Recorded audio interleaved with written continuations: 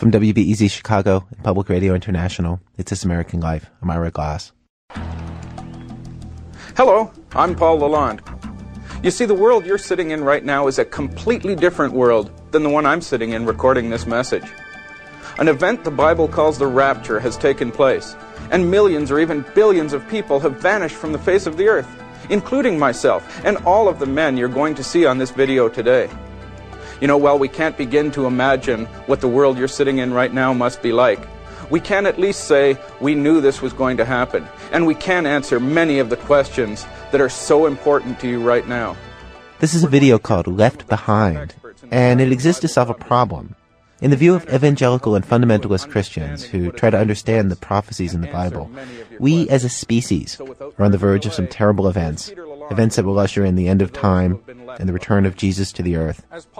But the very first thing that will happen at the start of these times, according to these Christians, according to the Bible, is that good Christians will be lifted away to heaven in an instant. It's what they call the rapture.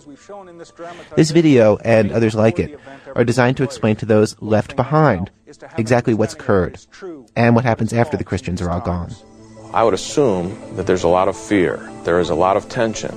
I would assume that newscasters are speculating as to the disappearance of millions and millions of people on planet Earth.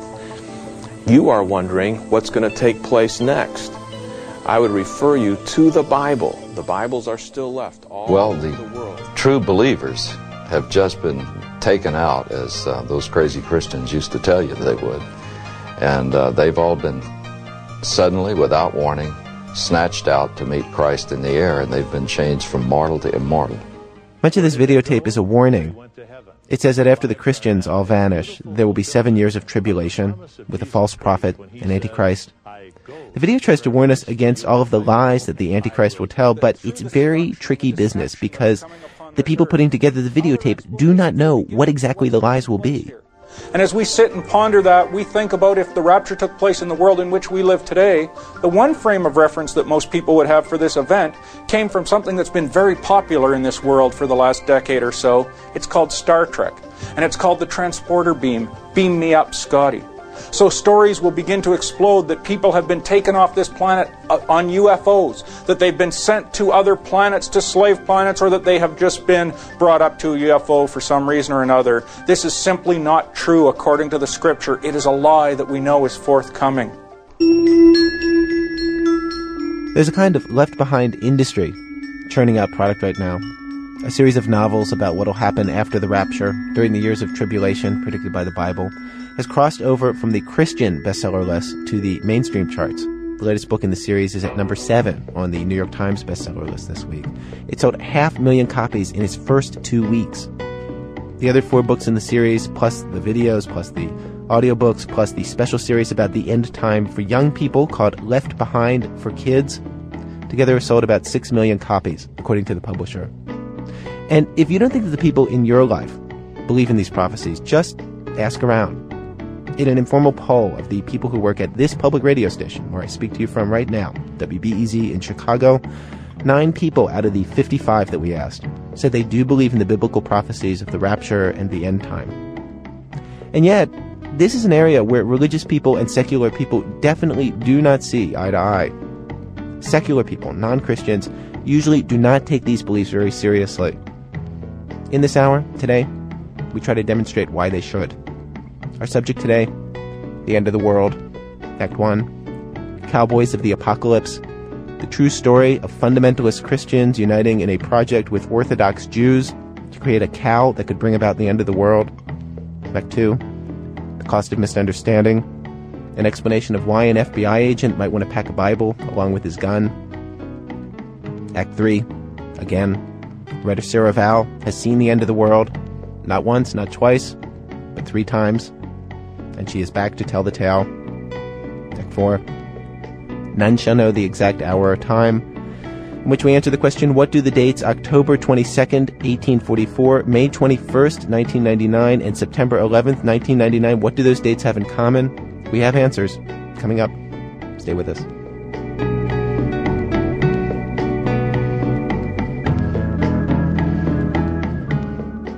Act 1, Cowboys of the Apocalypse.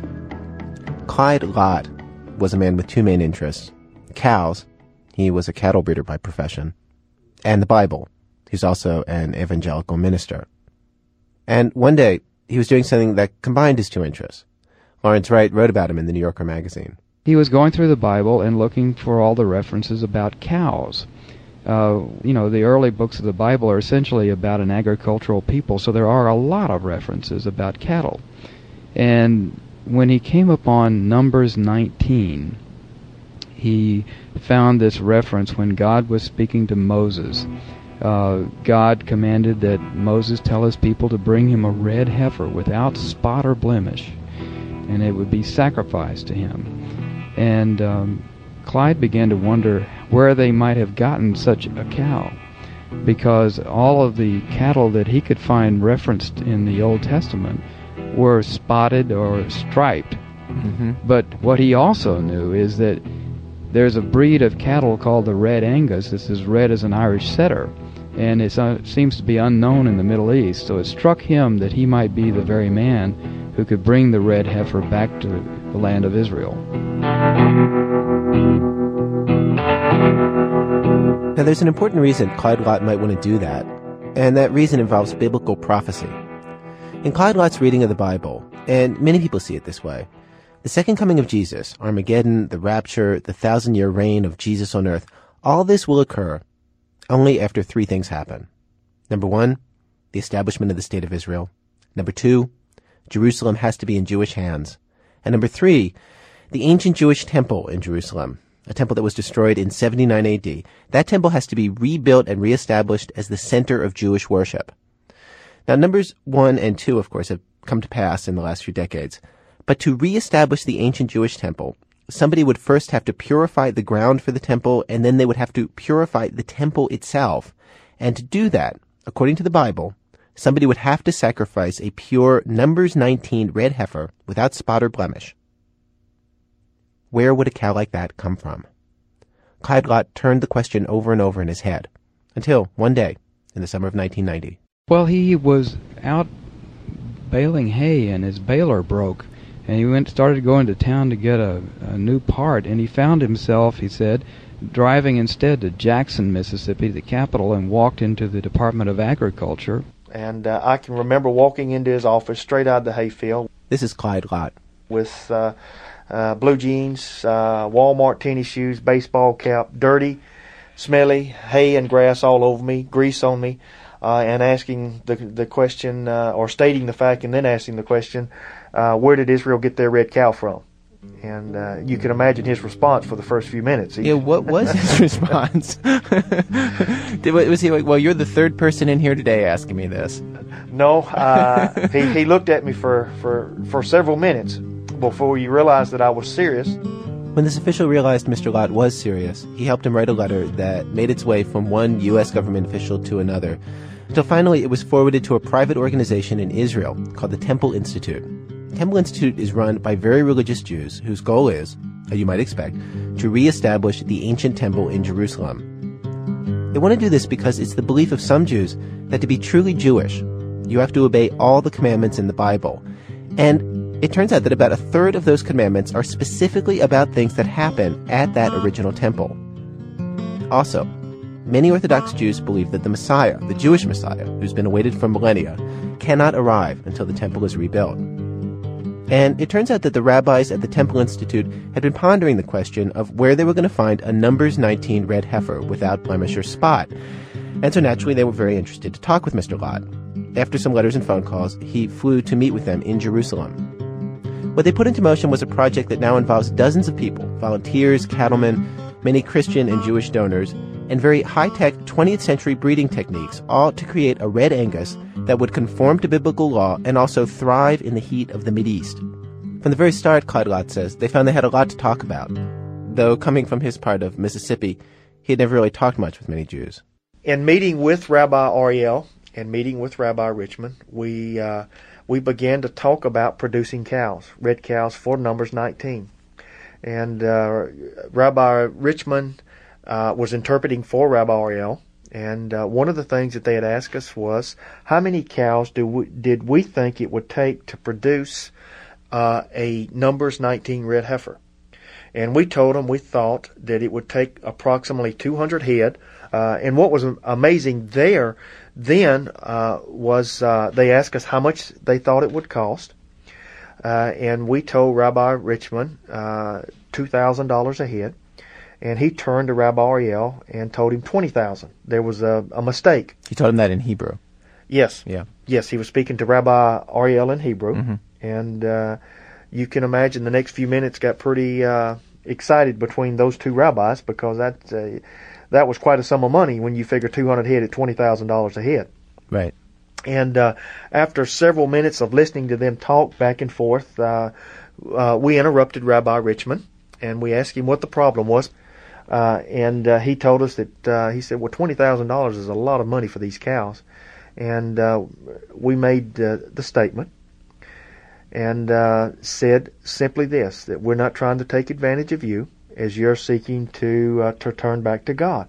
And they were astonished because there was a parable in Jewish tradition about a Gentile who was a jeweler, and a jewel had fallen out of the vest of the chief rabbi, and a delegation had gone down to this jeweler who was supposed to replace this precious stone, and they asked him how much it would cost to replace. He said it was 100 shekels, but he couldn't replace it at present because the box with the precious jewels was under the bed where his father was sleeping, and he didn't want to disturb him.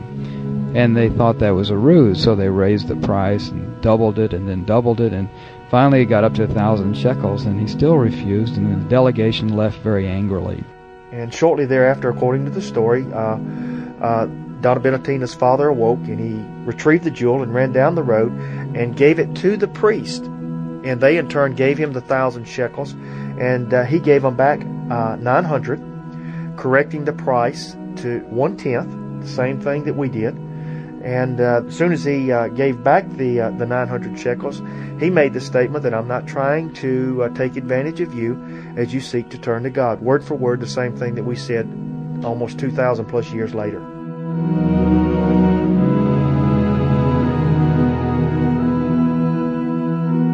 And right there on this road, the priest of the temple prayed a blessing over this man, and the blessing was that out of his Gentile lineage one day would come the producer of the red heifer.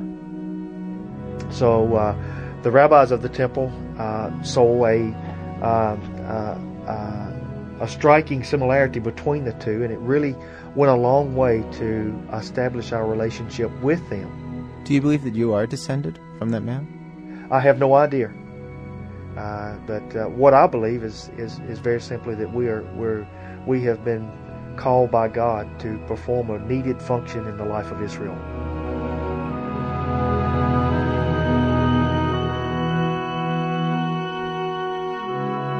So when are the first cows going to be flown to Israel? We hope possibly as early as May. If not May, we feel like that it will be October, November. And how many cows do you think are going to be in that first group? We hope to fly over approximately 300 head of heifers and 15 to 20 bulls. And then how is that done? Are they just, what kind of plane does this? A 747. There are a number of planes that fly cattle, but we are working with a 747. You know, that's not the only group of cows. There's apparently some cattle that are being bred in Texas as well. So I think that the chances of a red heifer being born in Israel that meets all the requirements within the next several months is pretty strong. I can't stress too strongly what a catastrophic thing it would be from a political and diplomatic point of view.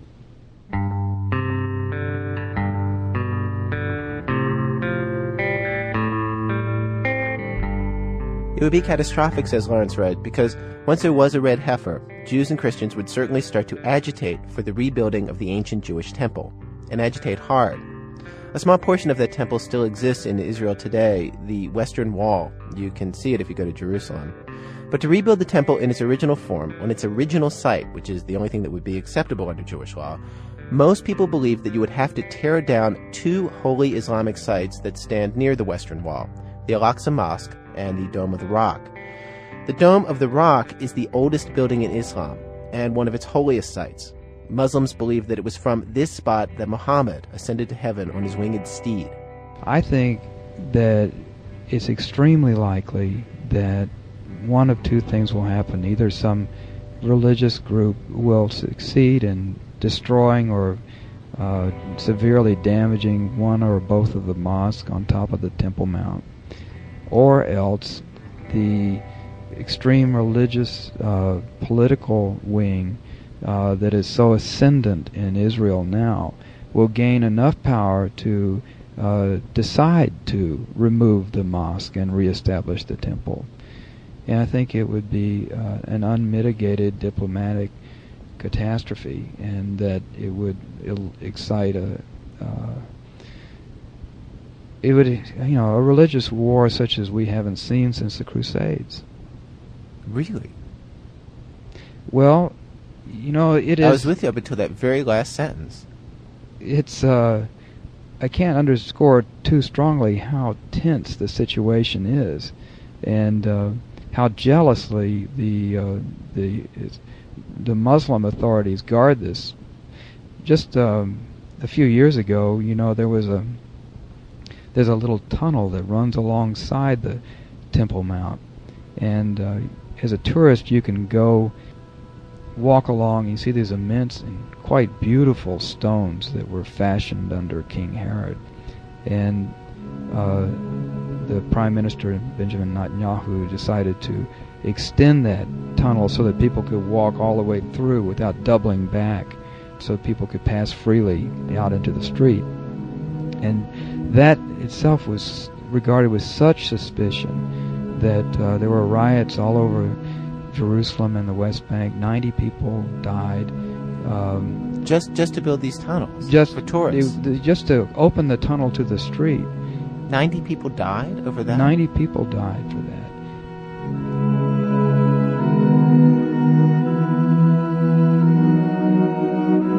We've been accused of once cows getting over there, starting World War III, and in fact, I've even been accused of being the Antichrist. Wow. Do you worry that perhaps one of the things that could happen, though, once red heifers are reintroduced to Israel, that it could lead to violence of one sort or another? This is a faith walk with us. And when we commit our life to a walk of faith, we are committing our complete trust in God to do with us as He sees fit to accomplish His end. So from that standpoint, I have never been worried about the outcome, because I know beyond a shadow of a doubt that the outcome is going to be the outcome that God wants. You're lucky to have that kind of faith. Well, we as Christians all should exercise this kind of faith.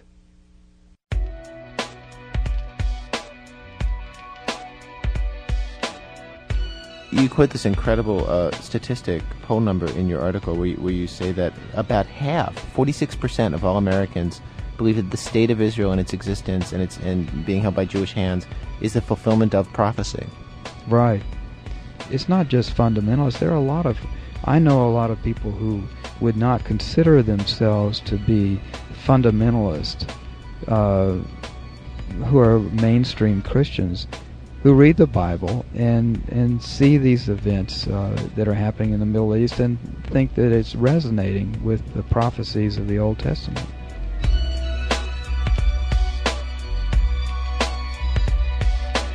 It's an overwhelming feature of American support for Israel.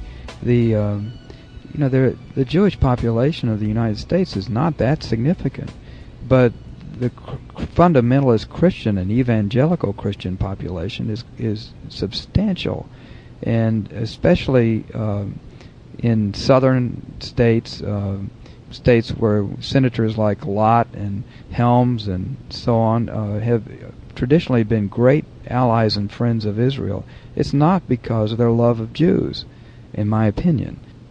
And millions and millions of Christians give money to support Israeli causes, Jewish causes, because they believe that this is where the end times will unfold. And they have a genuine and heartfelt belief that this should happen, and that it should be a part of American policy to speed that along. And indeed it is.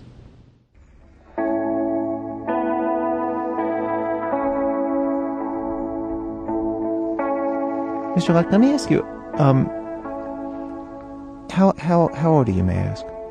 How old am I? Yes, sir. I just turned 43. Do you believe that you will see the rapture and the end time in your lifetime? I think so. I think as fast as events are moving, and I would, and the reason I say that is because when we began this project 10 years ago, it seemed like we began it at a very slow walk, and then it got a little faster, and it got a little faster, and it got a little faster, to the point now where we feel like we're almost running. I know you have your Bible with you there in the studio. You're talking to me from Mississippi. I'm speaking to you from our studio in Chicago. Is there any passage of the Bible that you look to for strength as you do this work? There's a number of scriptures. One of them that comes to mind now, I'm turning there, is found in Ezekiel chapter 12. Mm-hmm. It says, "Therefore say unto them, Thus saith the Lord God, There shall none of my words be prolonged any more, but the word which I have spoken shall be done, saith the Lord God." And what that is speaking to me is that God is going to fulfill every word that He has said, and that He's going to do it now.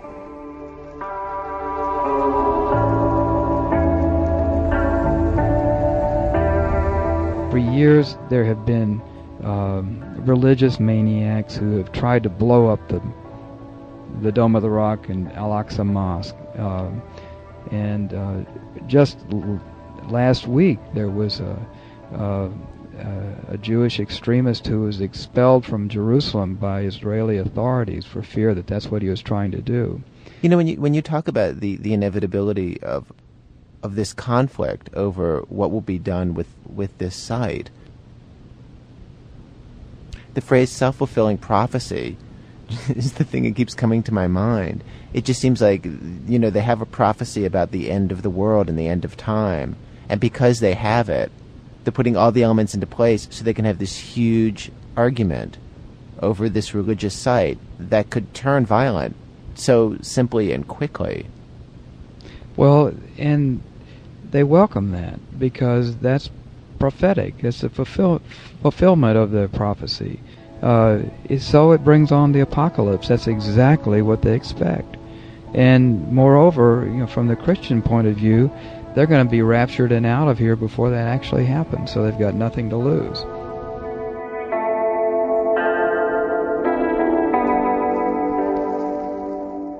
Lawrence Wright of The New Yorker and Cattleman Clyde Lott. That interview was first broadcast in April 1999. We have tried repeatedly to reach Clyde Lott and his organization to check on whether they have successfully flown cows to Israel or bred a red heifer there by now, but didn't get a call back by the time of today's broadcast.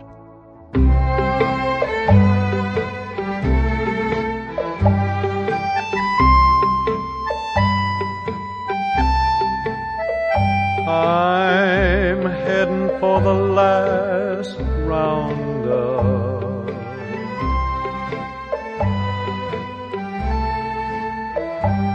Gonna saddle old Paint for the last time and ride.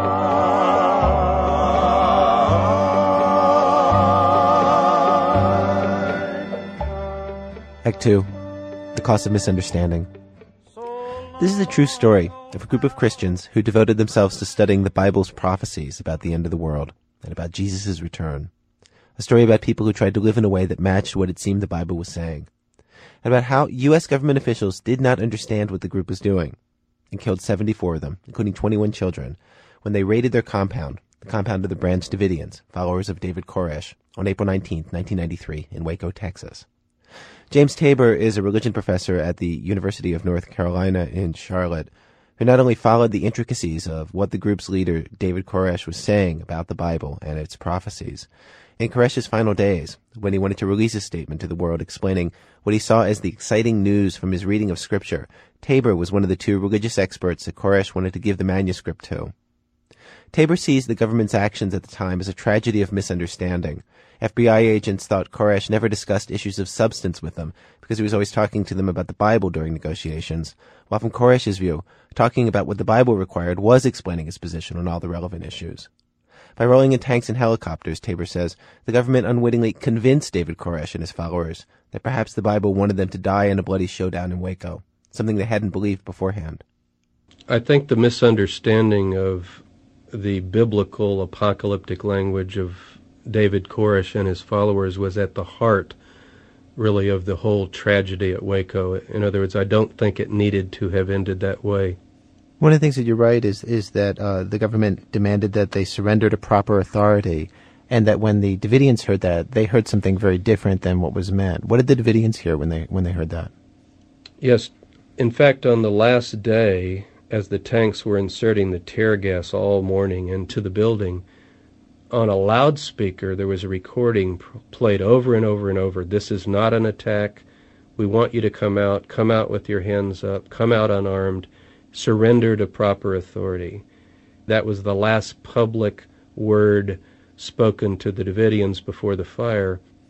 From the Davidian point of view, it simply meant never, never could we come out under those sorts of circumstances, because obviously they believed that the only authority was God, and then David as their leader and anointed prophet. So it was just a complete crossing of wires, as we say, in terms of communication. Even one of the things that was usually cited as being one of the most inflammatory things to the public about the existence of his group, the fact that he had children from so many different women, even that there was a scriptural reason for. Yes, it's something a little difficult to justify, I think, in terms of our culture. But David did believe that he was the last and final and true prophet that God has sent to the world.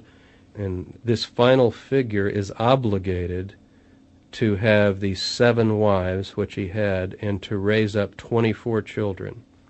Now, as bizarre as that sounds, it's based upon texts from the Psalms that speak about the anointed one coming, and that he will beget children, and it mentions his wives. By explaining it, I certainly don't intend to endorse it, but the point I would make is if you're going to deal with the group, instead of calling him a polygamous, child-molesting sex maniac, to understand how they would have understood all of these women and their understanding of things.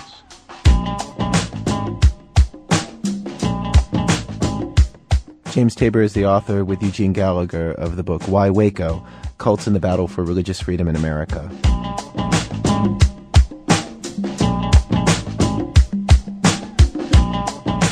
Coming up, make friends, have peace of mind, solve the problems of 20th century socialism, all because of the end of the world. That's in a minute from Public Radio International, when our program continues.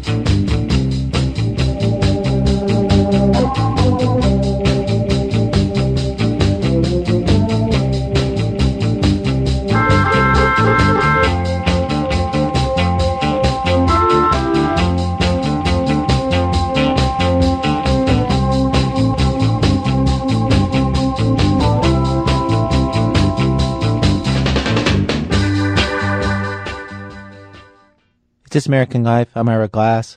Each week on our program, of course, we choose a theme, bring you a variety of different kinds of stories on that theme. Today's show, the end of the world.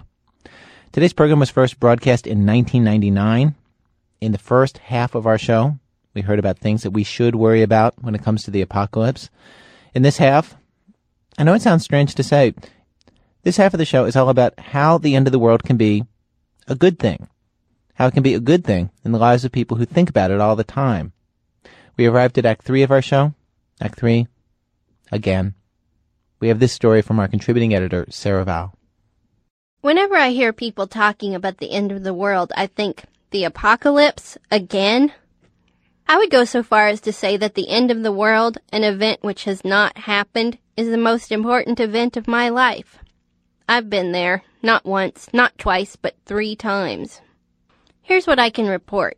While the actual end of the world will of course involve a lot of wailing and gnashing of teeth, thinking about the end of the world can be kind of uplifting.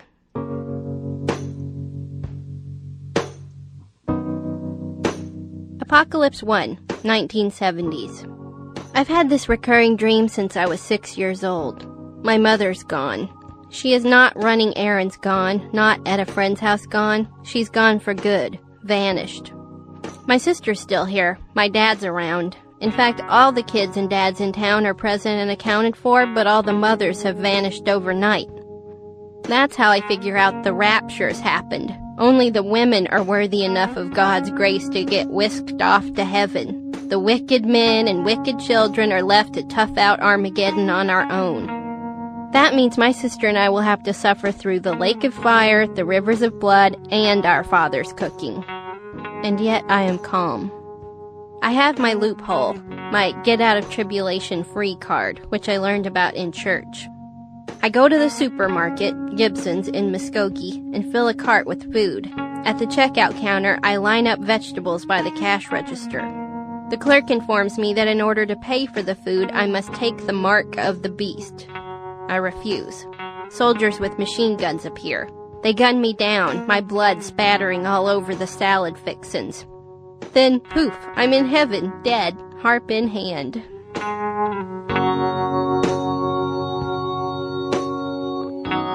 I still have that dream sometimes, and thinking about it now, as an atheistic adult, I realize how many things are going on in it, that it is a microcosm of my childhood world.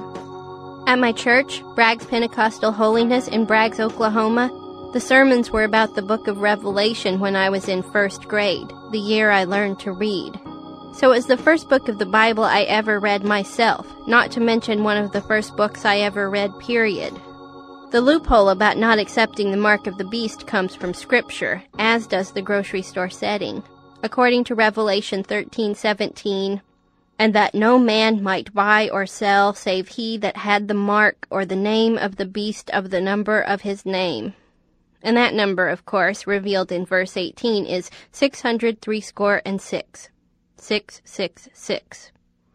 The other reason I refuse the mark in the grocery store is tied up in the fundamentalist uproar over barcodes in the 1970s. Barcodes were thought by many to be the mark of the beast.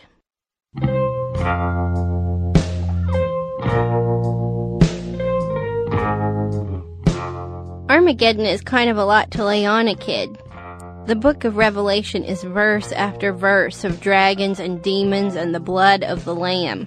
A typical passage, and the 4th angel poured out his vial upon the sun, and the power was given unto him to scorch men with fire. Mom, can I have another cookie? Frankly, I could have done with more 7 dwarves and less 7 seals.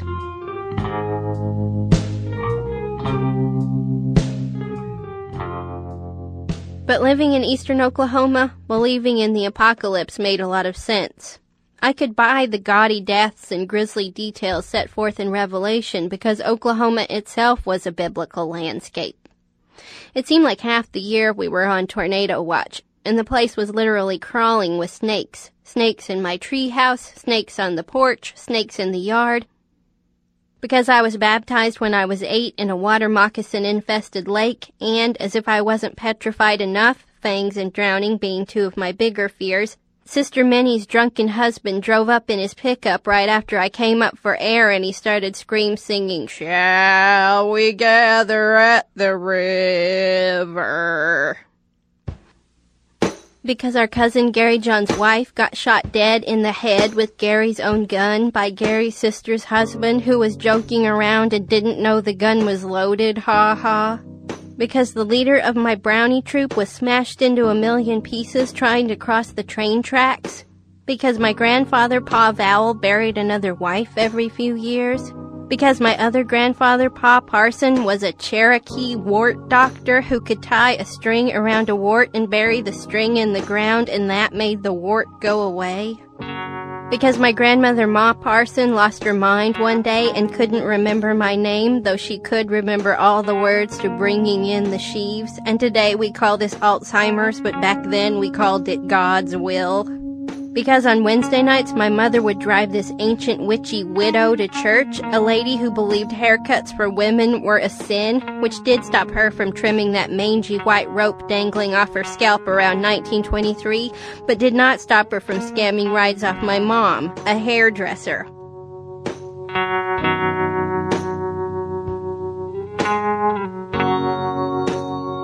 So in such a superstitious town among such accident-prone citizens, Revelation seemed more like gossip than a ghost story. In fact, considering all the random wrath of God around me, Armageddon appeared refreshingly well thought out. So well thought out that it included that escape clause. I was a believer. But there was something stronger than my belief in God. The thing the preacher said that I believed more than anything else I heard at church was that I was a sinner. When I sang Amazing Grace, the key phrase wasn't the title's promise of redemption, but this, wretch like me. Even as a 6-year-old, I knew I'd never be good enough to get into heaven. So I seized on the escape clause, the idea that I could refuse the mark of the beast at a grocery store and everything would be all right. I knew I was evil. I knew I couldn't get through a lifetime adhering to daily virtue. But I was pretty sure I had the guts to stand 2 or 3 seconds of machine gun pain when the time came. And this comforted me. It kept me from panicking about the eternal consequences of every childish trespass. And so, even though it's the scariest book, Revelation did more to ease my mind than any other book of the Bible.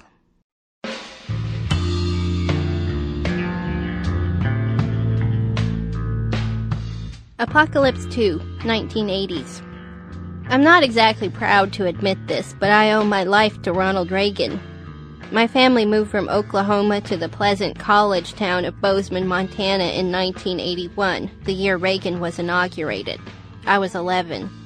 Away from the Bible Belt, my family was forced to attend a non-denominational church about which my mother said, "Too much teachin', not enough preachin'." Religion became an increasingly less urgent part of my life. This did not mean that the end of the world faded from the forefront of my psyche. I merely replaced one apocalypse for another. In the early 80s, President Reagan made so many mortifying announcements about the evil empire and his Strategic Defense Initiative, aka Star Wars, and we begin bombing in 5 minutes, that I was utterly convinced I wasn't going to get to grow up.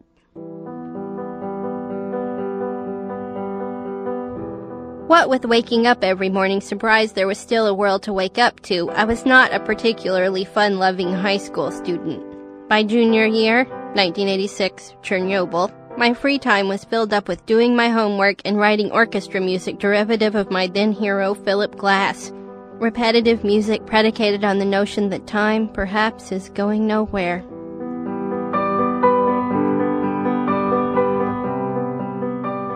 But then my twin sister Amy, who had friends and fun and unlike me was an actual human being, told me that some kids she knew from art class were starting an anti-nuclear group.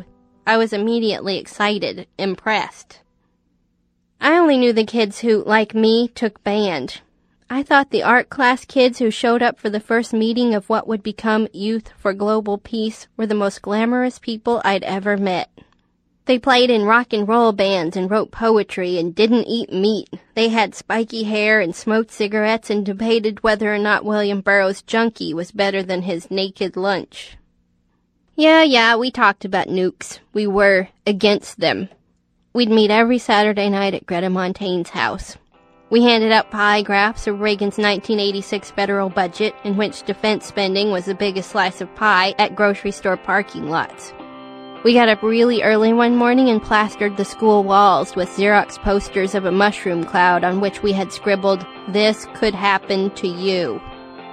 My biggest moment was probably representing the group on a roundtable discussion on the local public television channel.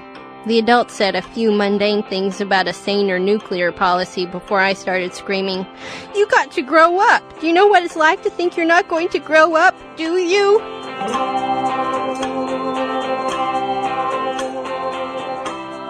In retrospect, the anti-nuclear part of the anti-nuclear group was the least important thing about it.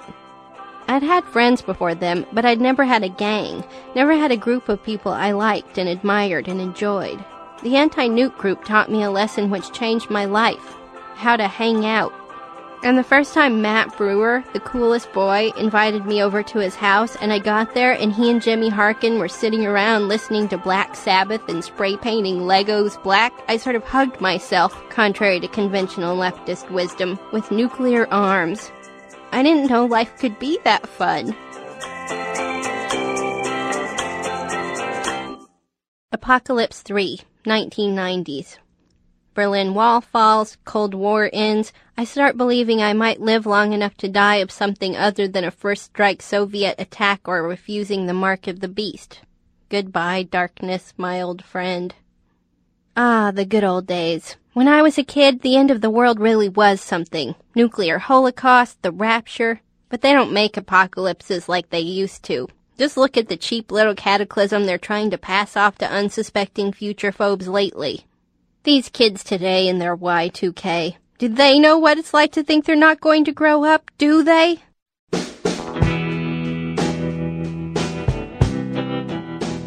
To find out, I traveled to San Francisco. I heard about a community group there which was organizing for the possible Y2K aftermath. The good people of Bay 2K were not the young Silicon Valley computer programmers I'd hoped for.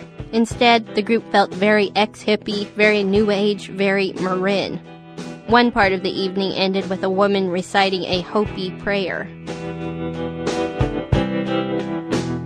They broke down into small groups to address specific problems, from pragmatic topics like community preparedness to the less tangible, psychological and spiritual issues. They admit it could be that come January 1st, nothing will happen. This is how Y2K differs from previous apocalypses. The old ones, we knew exactly what would happen, we just didn't know the date. Y2K, we know the date. It's what'll happen that's up in the air. One woman says that if nothing happens on January 1st, well, at least she had a good excuse to meet her neighbors and have a really good dialogue. Which in a certain sense seemed to be the point.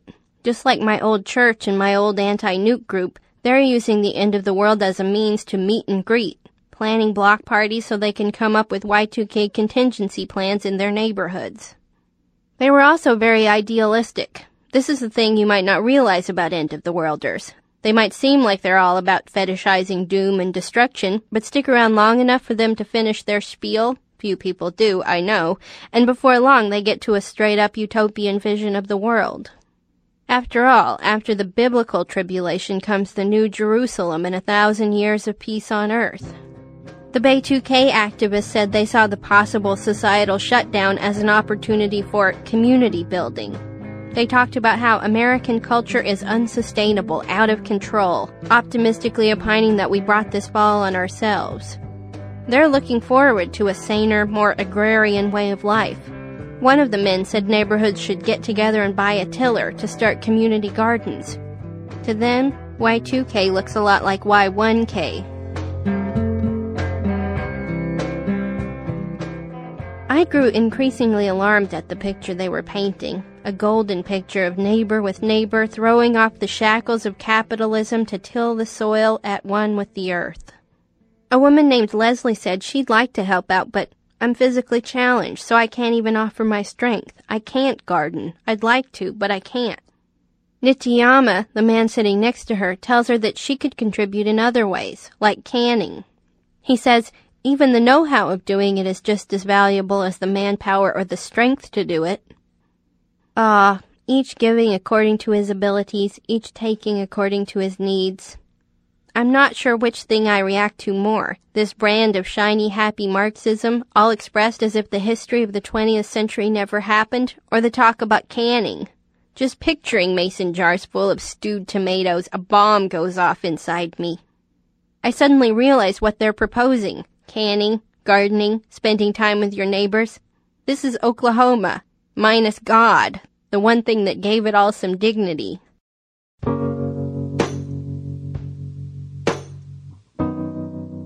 They're welcome to their millennial vision, to whatever gives them hope. I too have imagined a heaven on earth, a new Jerusalem that comforts me in times of tribulation. Behold my revelation. I stand at the door in the morning, and lo, there is a newspaper, in sight like unto an emerald. And holy, holy, holy is the coffee, which was, and is to come. And hark, I hear the voice of an angel round about the radio saying, Since my baby left me, I found a new place to dwell. After this I beheld, and lo, a great multitude which no man could number, of shoes. And after these things I will hasten unto a taxicab and to a theater, where a ticket will be given unto me, and lo, it is a matinee, and a film that doeth great wonders. And when it is finished, the heavens will open, and out cometh a rain fragrant as myrrh, and yea, I have an umbrella.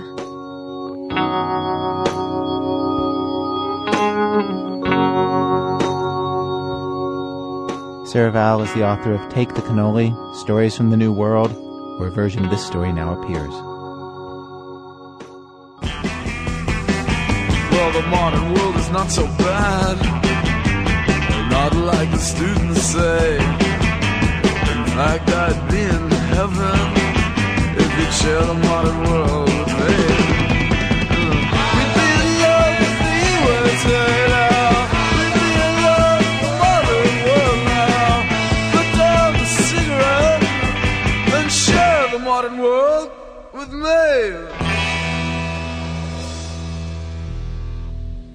Act 4. None shall know the exact day or hour.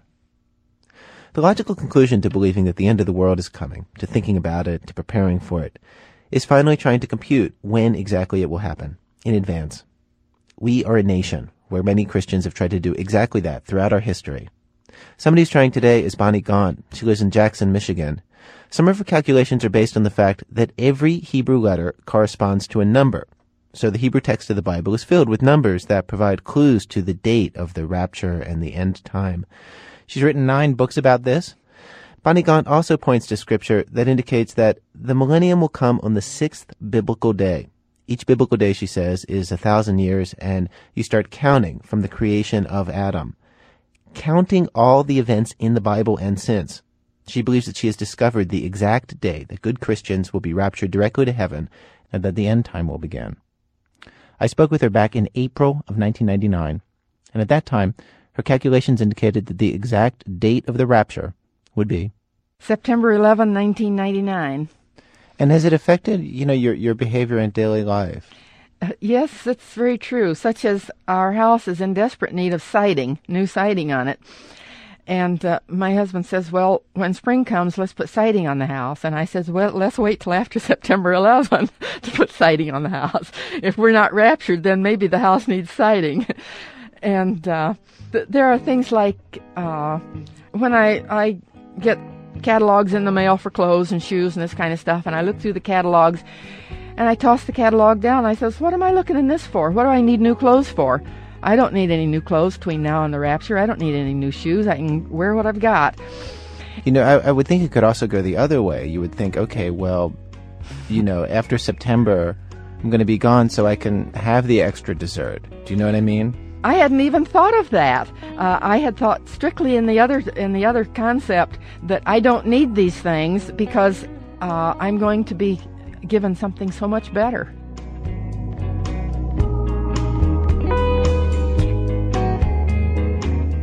I guess what I'm attempting to do is prepare for it, but also still prepare to keep on living in case my date is wrong, in case the date that I have is not correct. Yeah.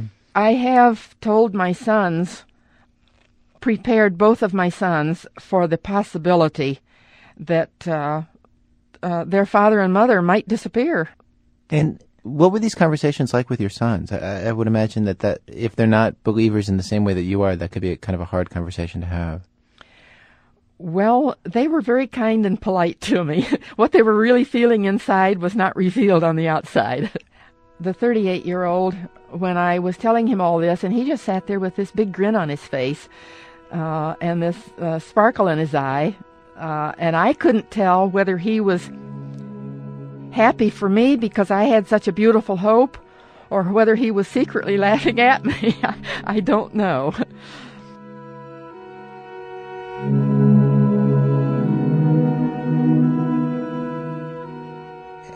How much of your time, how much of your thinking does it consume? I can think of little else. I go out for a walk and I talk with God, and I'm just so anxious to see Him and to be in His realm. It's just such a beautiful living hope for me that that hope is with me all day long. I lie in bed at night and think about it, and it's a beautiful hope. It's difficult because people have been predicting the return of the Lord for centuries. Right. In even the early church. The early church thought He was going to return in their day. So I have people telling me, well, why do you think your date's any different than anybody else's date? None of them have ever come true, so how do you know yours is going to come true? I don't know that it is. I'm hoping that it is.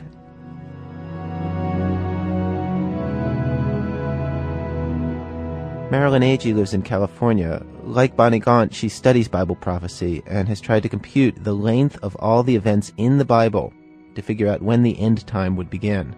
She's the author of 3 books on this subject. The latest is Heaven Found. Last year, she set a date for the rapture, May 31st, Pentecost.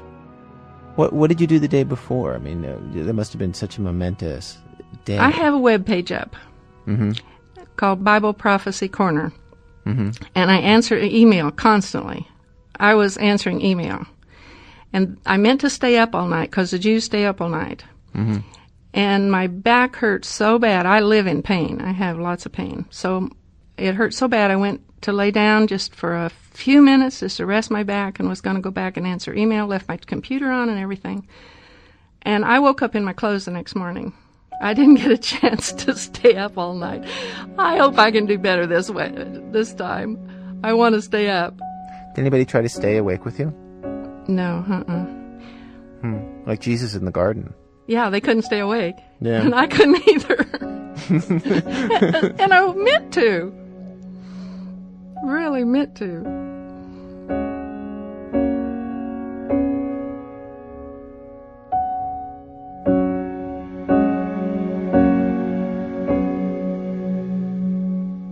And when you woke up, what was it like? Well, I just knew it didn't happen. So back to the drawing board. What is there there? What clue is there that I didn't see? You must have been so disappointed that morning. Oh, of course, because I've been counting on it since 1969. Yeah. But you know something? I wasn't cast down, and my faith is so strong, there's no possible way that it could interfere with that. Nothing. They could kill me, and I wouldn't give an inch, you know.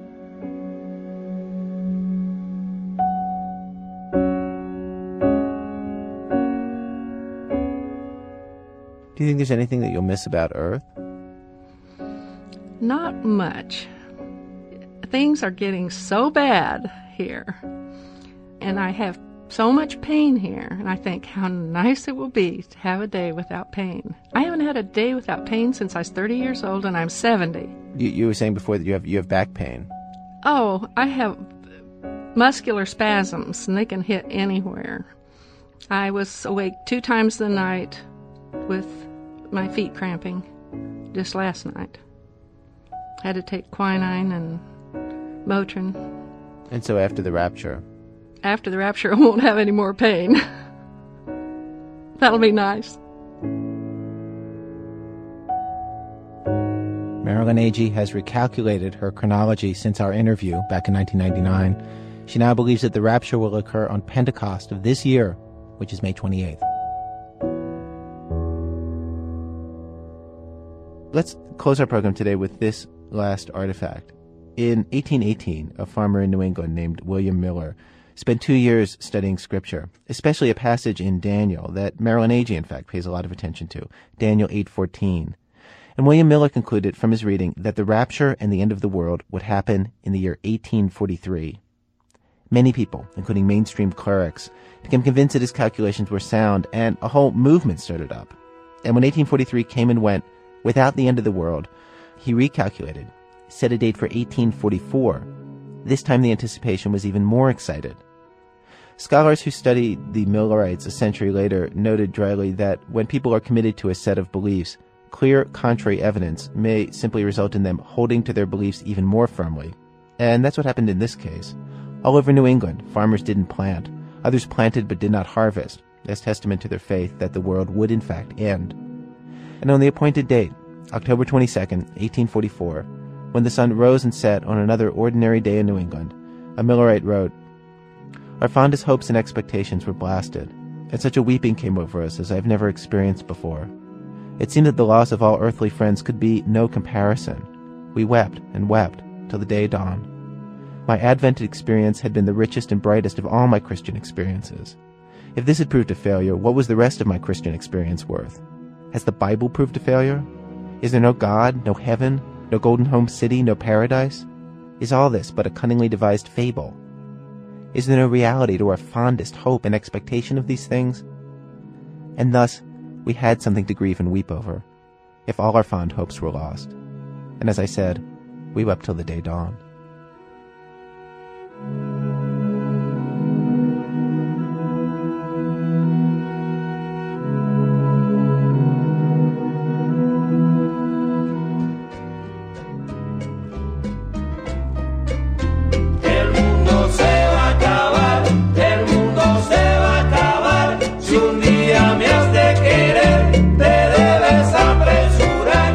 The world is going to end. The world is going to end. So if you're going to love me, you should hurry. Well, the program was produced today by Elise Spiegel and myself, with Nancy Updike and Julie Snyder. Contributing editors Paul Tuff, Jack Hitt, Margie Rockland, and Consigliere Sarah Val. Production help from Jorge Just, Todd Bachman, and Sylvia Lemus. Elizabeth Meister runs our website. Special thanks today to Adam Davidson for all his help, to Chris Krause, Hillary Frank, Alex Hurd, and Eli and Joan Silk. Musical help from the Handsome family, from Marika Partridge, and from Terry Hecker. To buy a cassette of any of our programs, call us here at WBEZ in Chicago, 312-832-3380. This American Life is distributed by Public Radio International. Funding for our show has been provided by the Capital Group Companies, investing for individuals and institutions throughout the world, and sponsor of the American Funds Group of Mutual Funds. And from the Corporation for Public Broadcasting, the National Endowment for the Arts, the Albert A. List Foundation, and the listeners of WBEZ Chicago, WBEZ Management Oversight by Tori Malatia, who you can find any day of the week wandering the hallways of WBEZ singing this song. Shall we gather at the river? I'm Ira Glass. Back next week with more stories of this American life.